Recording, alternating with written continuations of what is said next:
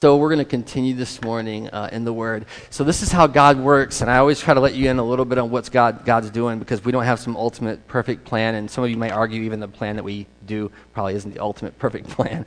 And that would be a fair assessment at times. I just told leadership team this week, I said, we're done with the Friends in Faith. We're going to move on to this new series, which is called Basic, and I was excited to do that, unless God moves. And then almost as soon as I said that, it seemed like God moved in this way. And so I'm not saying like, braggadociously. I feel like at the end of the series, I want to talk about one more thing. So we've been talking for weeks now about this idea of faith and friends and how these things interact. And this applies to all of us in all of our lives, no matter where we are, right? That the things that we decide to believe and the people we decide to hang out with make a difference. And we believe that God has ordained relationship for a purpose. We don't think that we're called to be completely set apart from the world in that way. We think we're called to love people and allow ourselves to be loved by people, to enter into trust relationships, which is a hard thing to do. Matter of fact, I know a lot of people who would say, I love God, I just don't like people. But the Bible speaks against that. When it says, how can you say I love God, but you can't love your brother? There's a disconnect. If you don't ultimately trust God in your relationships, that you would risk things like being honest and genuine. And so we've been talking about that for a while. We talked that first week about how Jesus calls us God's friends. And what that means is that God lets us know his business, kind of like what Ryan and Katie were just talking about. He gives us a window into what he's doing. He invites us into his work. It's not a mystery what God is doing. We get to be part of that work. And then the second week, I think we talked about Jesus is a friend to sinners. We talked about how sinners need a friend, man. And Jesus is a friend to sinners. And that's good news. And that's kind of actually what we're talking about today a little bit, but in a different way. We talked about the biblical model of a great friend, what a really great friend could be. And I went through all the texts in the New Testament, kind of pulled out those things and talked about them, kind of held them up and said, wow, that'd be really cool to be a friend like that. Or wow, it'd be really cool to have a friend like that. Those attributes that I pulled out of the text as I was kind of working through going, that's really awesome. Then we talked about the friends of Job, who Steve said so well last week, looked like friends but weren't friends at all, that they kind of had all the right religious things to say, but really wasn't helping Job in any way, just creating more pain. And he would cry out like, oh, do you hate me so much that you would, condemn me to suffer your words? I mean, just stop talking. Oh, it's a great lesson. Then last week, Steve brought the word about great friendship of the Bible, David and Jonathan. And that's on the website, by the way. I'm so thankful for Drew stepping up and doing that, because I got to listen to that this week and be blessed by that revelation that they conspired together to commit to a friendship that would outlast any temporal struggle, and that they would kind of allow God to show them what God was up to in their lives, loving each other all the way. What an awesome testimony about what friendship can be. And those are all really awesome things, and I was thinking about that, and then I'm like, I think that's it. That's the end of the series. We'll move on. And then I had this nagging sense of the text that I read about friendship in the Bible, and I thought, yeah, that's true. All those things are true, but there's this whole other thing that God's doing through the gospel. I want to talk about that today. I want to talk about the danger of letting your friends cost you your faith today. So I want to talk about that. So let's pray together if you would, and then we're going to jump right into the Word this morning. Father God, we thank you so much for the opportunity we've had to come into worship and praise you. We thank you so much that you are with us. Your divine presence is in us, through us, around us. That you have inspired your Word, your holy scriptures, the Bible, to be written, that we might read and understand, no longer be fools of the world, but inspired by the Holy Spirit of God and have wisdom in this life, Father. May you bring about that reality today. For those of us who come here with lots of burdens, I pray that we bring them to you. We can just lay them down for a bit and listen to you. For those of us who have a tendency to want to go a wrong way, that you would shepherd us back into your flock and just tell us how much you care and what your plans are for us. You do your work, Father. I don't tell you how to do it. None of us do. You are God. We are not. You are God. I am not. Thank you that you are God. May you be glorified today as your people listen to your wisdom. I pray it in Jesus' name. Amen. So there's some verses about friendship that are in the Bible that are not like those other ones. And there's this one I want to share with you, kind of start off this thought. about about this warning, I guess, about friendship that's a danger to us, right? So it's a good thing. I'm not undermining anything we've already said, but this is also something we should be concerned about in friendship. And it comes from the book of James. James is thought to be the half-brother of Jesus, by the way. Same mama, different daddy. That's the understanding. And he writes this book. Now, what's interesting about James is he was not one of those early believers in Jesus. You know, he was the guy who showed up and thought his brother was crazy. Come back home, you know, we put you on some meds and settle you down a little bit because you think you're the Son of God. And Jesus knew who he was. And so, but James comes to faith. And then James says this, and this is in James 4:4. And this is one of those verses, a lot of times when you're a pastor, preacher, or a teacher, you find a troubling verse, you go, I'm just not going to deal with that, right? That makes me uncomfortable, but I want you to listen to what James wrote to the churches. He says, "You adulterous people, don't you know that friendship with the world is hatred toward God? Anyone who chooses to be a friend of the world becomes an enemy of God." And I'm just like, what? Like, do you remember Jesus said, you know, like, use your worldly wealth to gain earthly friends so you might enter into eternity. Like, he told us to do that. And here, James is writing, he's like, hey, do you not know that friendship with the world is an enmity toward God and makes you enemies of God? Now, get this. What's he talking about in context? This is crazy because if you ever want to know, like, why is there fighting and quarreling among us, that's what James is talking about here, right? Because if you look back a little bit in 4:1, what causes fights and quarrels among you does not come from your own desires that battle within you. Your own desires, things that you've decided you want in this life. Look at 2. You want something, but you don't get it. You kill and you covet, but you cannot have what you want. You quarrel and you fight with each other. You don't have because you don't ask who? God. You don't ask God for it. You're going to get it by yourself, right? Verse 3, when you ask, you don't receive it because you've asked with the wrong motives, that you may spend what you get on your own pleasure.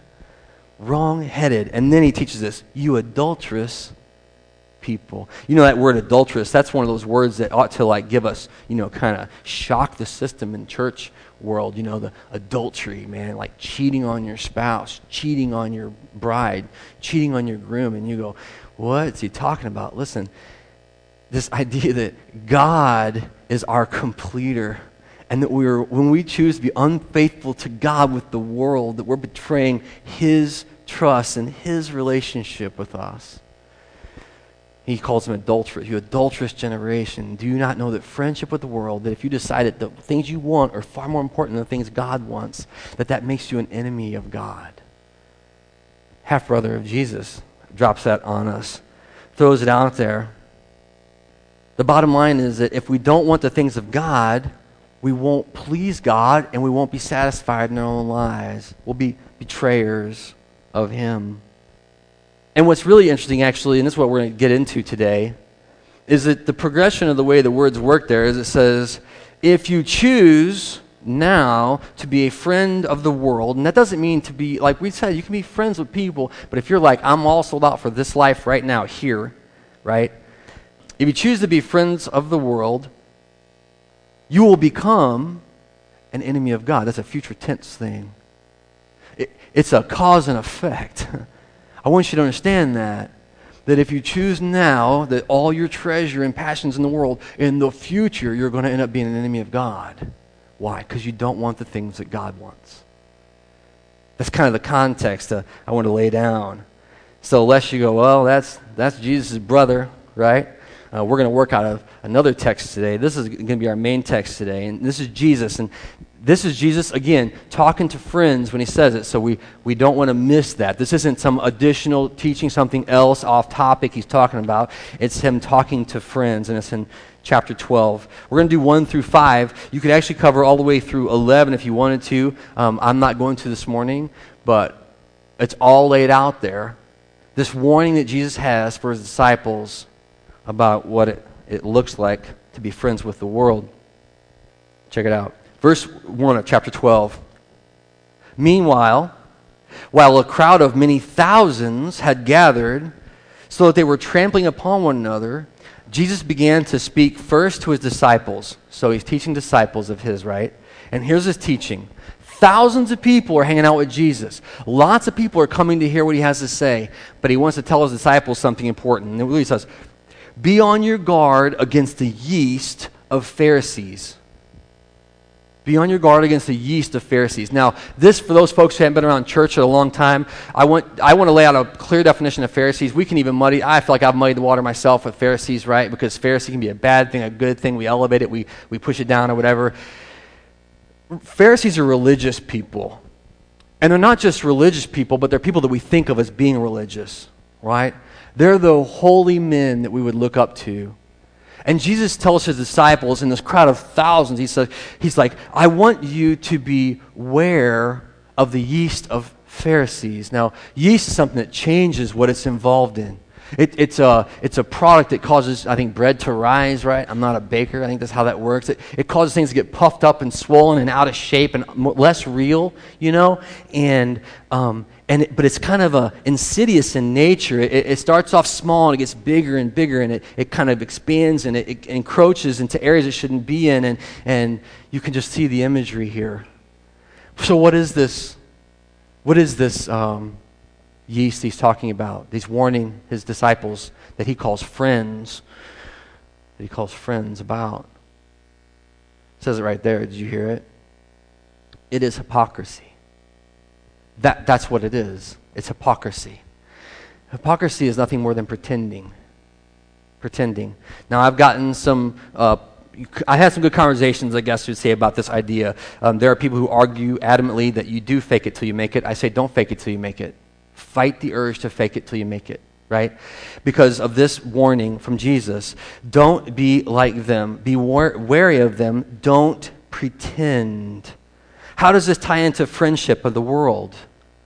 Listen to have you ever pretended just to fit in? Like, have you ever been with a group of peers, whether it's coworkers at work, whether it's friends at the lunch table, whether it's people in your family, and they say something that you don't agree with, fundamentally you don't agree with it, but you just pretend so you might be accepted? This is the yeast he's warning them about, right? Why? Thousands of people are gathered to hear Jesus teach.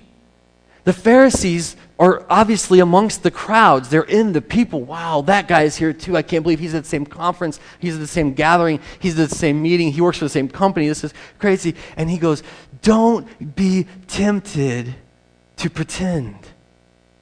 Don't be tempted. How many of us do that in our lives? Like, okay. Have you had that experience where you're with a group of people, you really love them, you really want to be loved by them, and they say something just totally whack, like totally, you in your core, you just twitch about it. Oh, that's not right. But you go, yeah, man, me too. Because this is what you're doing. I want to be clear. In that moment, you're deciding that this relationship is more important than this relationship that you have. That whoever those people are, whether they're family, friends, coworkers, that you've decided at that moment that rather than to be honest, to be true to who I am, and at least say nothing, and at most say something, we don't do either and we go along. I choose you in this moment. Jesus said that's hypocrisy. How would that work for the Pharisees? Pretend you're religious. Change the way you dress. Change the way you act. Memorize some scripture, right? Bind things in your head. Wrap things around your arm. Walk. No. Float in and out of rooms. Just wear something long so it looks like, is he even moving his feet? I don't know who he is. Does he go to the bathroom? You guys think about that kind of stuff? No, Jesus says, be wary of the yeast of the Pharisees. That is hypocrisy, which is pretending. Don't go along in that way to get along. We're not saying be contrary, but listen, you know there's moments where you go, that's not right. I don't believe that. I don't agree with that. And the moment for you is to decide, who do I stand with? Do I stand with a Pharisee, a pretender, a mocker, or a scoffer? Or do I stand where God calls me to stand in my life? See, that's the thing about the Pharisees. They were supposedly holy men. They were supposedly the most righteous among us. And yet, Jesus repeatedly used them examples of what you don't want to be. He says things like, repentant sinners are the holiest men. Did you catch that? Repentant sinners are the holiest people. Remember the story, the guy who beats his breast. I'm not worthy to even stand before you. God says, that's a holy man. That's a redeemed one. But not the Pharisee who pretends to be holy. That's our temptation when we get around our friends. Just go along. Look at why Jesus tells them. You go, okay. He says, don't be like the Pharisees. I got it. Look at why. Verse 2. There is nothing concealed that will not be disclosed. There is nothing that is hidden that will not be made known. I want you to think about what Jesus is teaching there. Everything will be known. I don't know if when you were a little kid, your parents ever used that thing on you, like, God sees what you're doing. Anybody? You're a teenager. God sees what you did. You're like, oh boy. Because I was there. It was not good. God saw that. That's what he's saying. Everything is going to be... Why don't you want to pretend? Why don't you want to just show up and act like you're holy? Why don't you just want to say, I'm a good person, I go to church, and that's... Why not do that? Because the truth will come out. The truth will come out. And then it gets scarier. Because look at verse 3. Verse 3 says, what you have said in the dark will be heard in the daylight. And what you have whispered in the ear of the inner rooms will be proclaimed. We sang a song today, shout it from the top of the mountains, right? Jesus is Lord. Shout it from the top of the mountains. He says the things that you whisper to someone intimately into their ear will be screamed from the hilltops. Jesus is like, God is serious. There's no pretending with God. You're not going to fake it till you make it, and somehow your friends sit there at your casket and you go, oh, look what a holy man, and God goes, I don't know who this is. They were never honest. I saw what happened over here. I heard what was said over there. Man, listen, I told you all this one time. I remember one time I was like, the world was just pressing in and bad things were happening. And I was like, yeah, I was praying to God and this verse came to mind. Everything done in darkness will come to light. And I'm like, yes, all the evil deeds of darkness, because I was convinced that they were evil and I was good. I was like, yes, God, that's right. One day everything's going to be known. And almost immediately upon me celebrating on the gravestone of my oppressor, I felt the nagging truth that, oh, my sins are going to be known. My sin, not their sin. And all of the celebration and triumphal song became a song of mourning. Oh, God, would you forgive me? I praise you, you forgave me. Far be it from me to want to see all sin exposed, but it will be. Listen to me. God is not in the pretending. And if your relationship with your friends, if your friendship with the world causes you to pretend about your faith, it's not helping, it's hurting. And we ought to be warned about that. What Jesus does, he says, everything said. Now, I want to say something about Jesus. You could take him at his word that the things he says are true. Or you can believe that he is not who he said he is and you're off the hook. But you can't take him at his word and still think you're off the hook. Like you can't take Jesus to be who he says he is, the Son of God, and then read that word and go, man, that's not exactly what he meant. Not everything's going to be known, right? You kind of want to back off of that, oh, everybody's going to find out my junk. And it's going to be shouted from the mountaintops. It's going to be a noisy place, right? With all the whispering in ears around my life. Look at verse 4. This is such a loving address from Jesus. I tell you, my friends,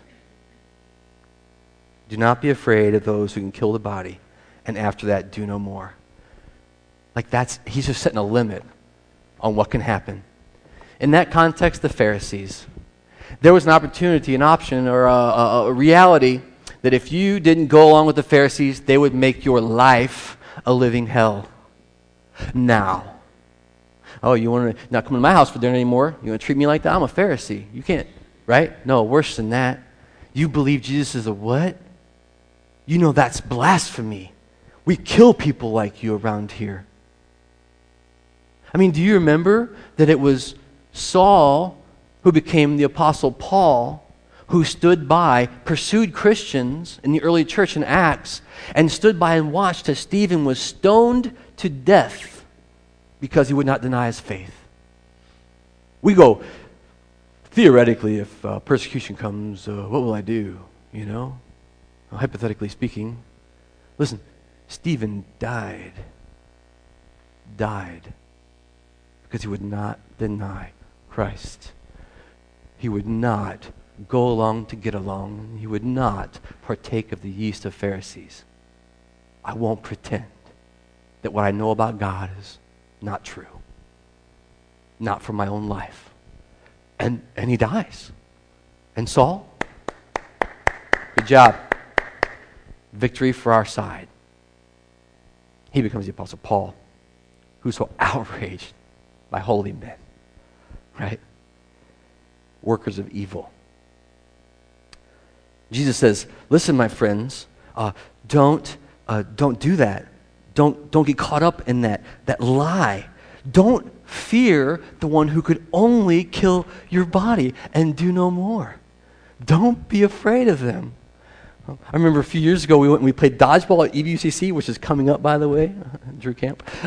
And we were over there, and somebody brought Blackout, and I put that verse on my Blackout. You know how football players put the verse on their Blackout sometimes, you know, like John 3:16. I put that, don't fear the one who can only kill your body and do no more, because I was going to kill some kids that night at dodgeball. You know, that was my joke. I didn't really kill any kids, for the record. I couldn't hit them. I was trying.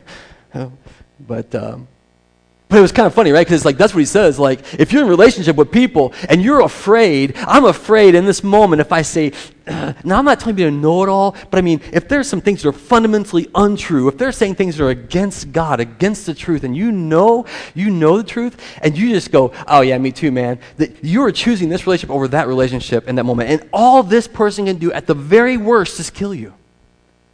The very worst thing that can happen is you could die. And what does Jesus say? And do no more. I remember back in my early days of ministry, there was this popular shirt that said, Jesus is my homeboy. It had Jesus with an afro and a halo. It was super cool, you know, black shirt, white. And we loved that shirt. We thought that was the coolest shirt ever because we felt like Jesus had been put so far on this other side of the chasm. We're like, ah, you know, he's always glowing, always has hands like that or whatever, you know, the heart thing that happens outside of his clothes. Don't understand that, but over there, and we're like, that's that foreign God. And then we had this, like, Jesus is my homeboy, like, yeah, we're bros, man. It's so cool, right? Like, we're in it together. But there was some little twink of, like, yeah, kind of. You know what I mean? Like, you would see that shirt, you'd be like, yeah, kind of. You know, like, he is our home, he's our friend, but not only our friend. Like, it was cheapening a little bit to talk about Jesus in that way. And this, I think, gives us a glimpse into why. Because Jesus says, friends, don't fear those who can kill your body and do no more. Right? Don't fear the ones that can drain your 401k account and do no more. Don't fear the ones that can take your children from you and do no more. What is your fear? Like, what is your fear, your greatest fear in this life? Jesus would say, don't fear the person that can do that. And they can do no more. Because that's all they can do.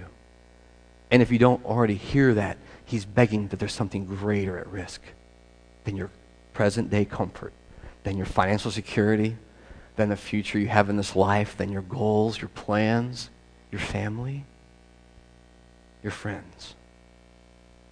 There's something far bigger at risk. Don't be afraid of those who can do no more. And in verse 5 he says this, but I will show you whom you should fear. See, he doesn't say don't be afraid of anything. That's what we love, right? Like no fear, that thing. Like we can do anything we want. I'm not afraid of nobody or nothing. And that's the culture we live in right now. You get that, right? Like the culture that we live in who are not believing the gospel of Jesus stand in opposition to the God who made them, period.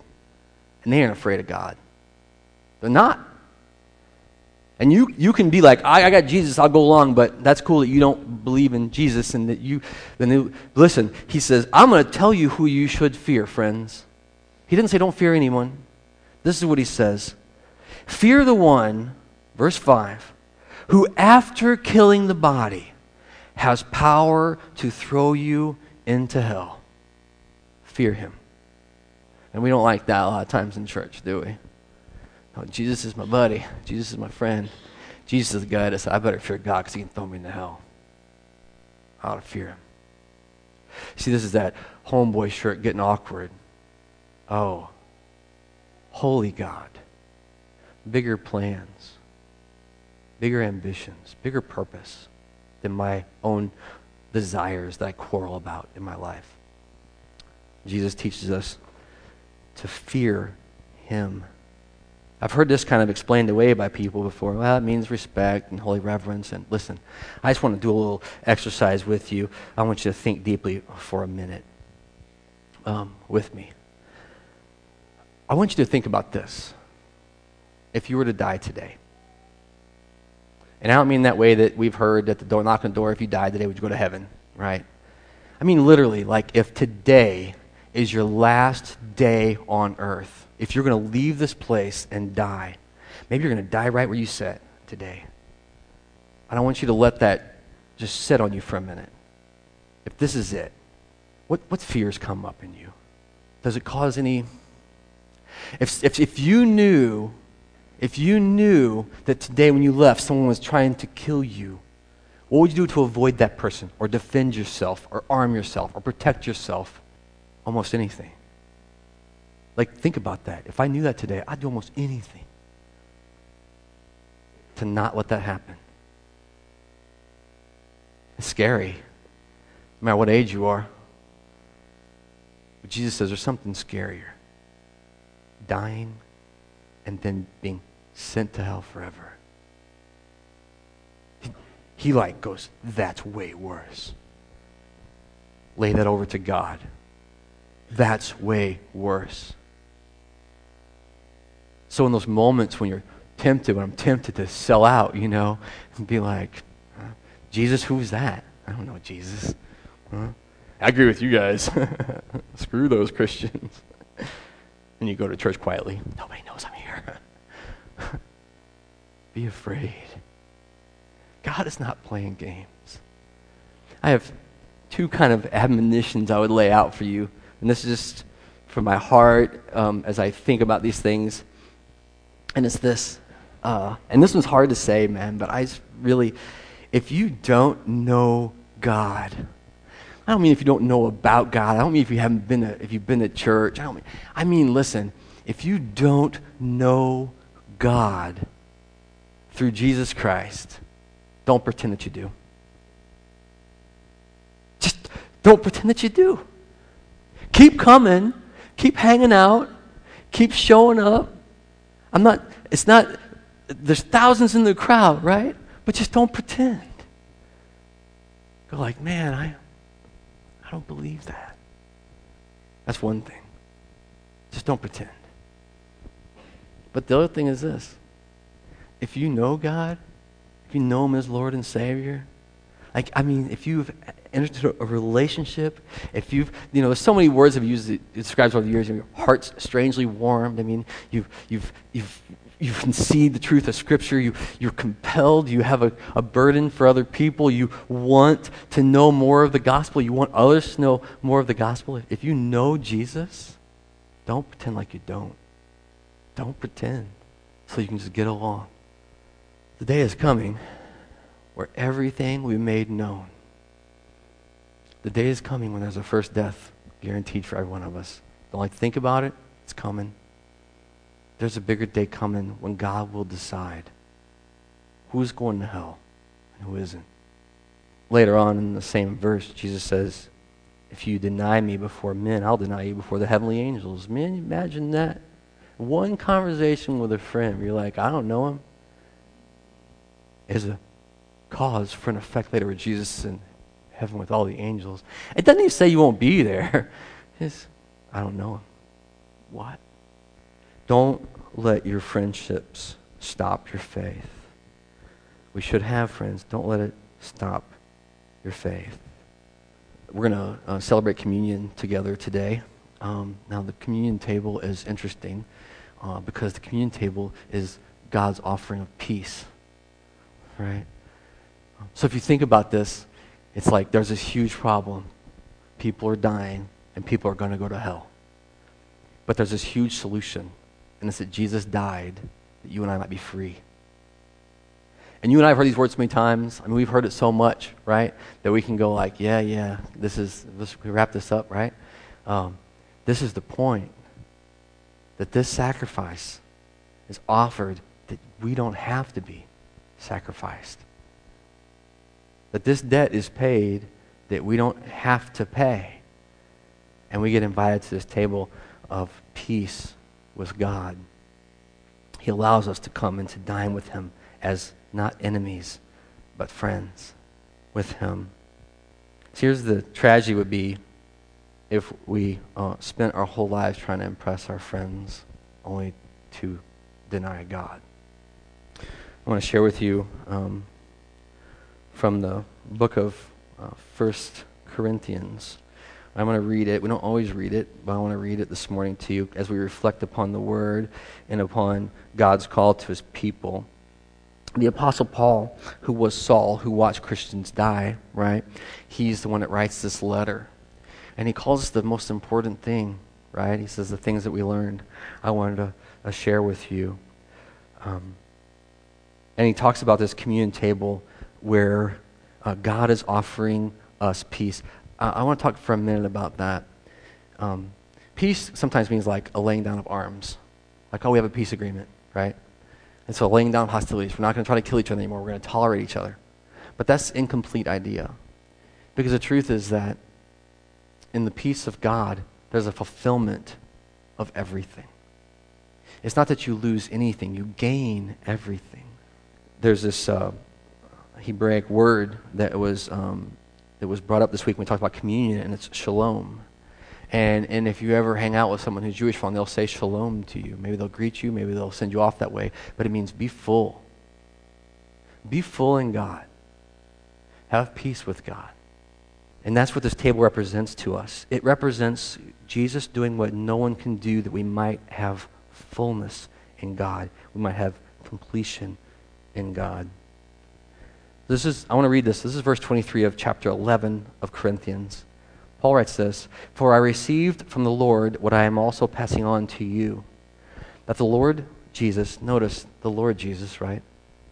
Not homeboy Jesus or friend, the commander. "On the night he was betrayed, he took bread, and after he had given thanks for it, he broke it and said, 'This bread is my body, which is broken for you. Every time you do it, remember me.'" Right? 25. "In the same way, after supper, he took a cup. Again, he said, 'This cup is a new promise made in my blood, and every time you drink this cup, I want you to remember me.'" Remember Jesus. Paul goes on, 26. "Anytime you eat the bread and you drink the cup, you proclaim our Lord's death until he returns." We sing again, "Yes, Jesus. This is you, Jesus. This is about what you did, Jesus. I don't mean that is Jesus. Don't get me started. That's bread and juice. That's Jesus. And that's who we remember. That he died that we might be free. That his blood is a new promise made for our sake. And we proclaim his death." 27. "Therefore, anyone who eats the bread or drinks the cup in an unworthy manner will be guilty of sinning against the body and blood of the Lord." And that's a tough verse. An unworthy manner, right? Brush your teeth, straighten up, act right. Listen, repentant sinners. Yes, I need you. We receive the cup as a gift from God, a peace offering to us, that we might be full, sustained, healed. 28, Paul says, "Therefore a man should examine himself," or a woman, by the way, he's not being a sexist here, "before they eat of the bread and drink the cup.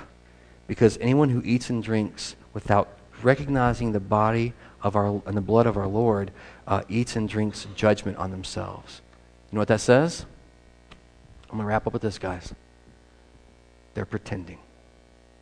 They're at the table. They're in Christian fellowship. The Holy Spirit is here. and they're pretending to know God. He says, that's judgment for you. Don't pretend. I'm going to pray. I'm going to ask a few of our leaders to come forward, and we're going to pass the elements around. But join me in prayers as they come forward. Father, we thank you so much for the truth of your word. And we thank you so much that your friendship, your relationship trumps all relationship in this life. We thank you that you have called us to be holy, to be yours, and to be part of your kingdom work. And Father, I just pray a prayer of thanks for your great mercy for us. We do not deserve it. And I'm not saying that as one who believes, yeah, but I kind of deserve it. We do not deserve it. We are sinners saved by faith through grace. And we've done nothing to deserve your mercy and grace. But you've opened your table and said, come in. We thank you so much for your salvation. We pray for brothers and sisters who are here who don't know that salvation today. We pray they come to know it. That the stuff, the baggage that gets all screwed up in our heads about who God is, that would go away for the sake of God yourself. We would want you more than religion. That we want you more than going along. Oh, Father, minister to us today, would you please? Minister to us through your table. Help us to receive it in a worthy manner as unworthy sinners. You are good. You're so good. We thank you for it. We pray in Jesus' name. Amen.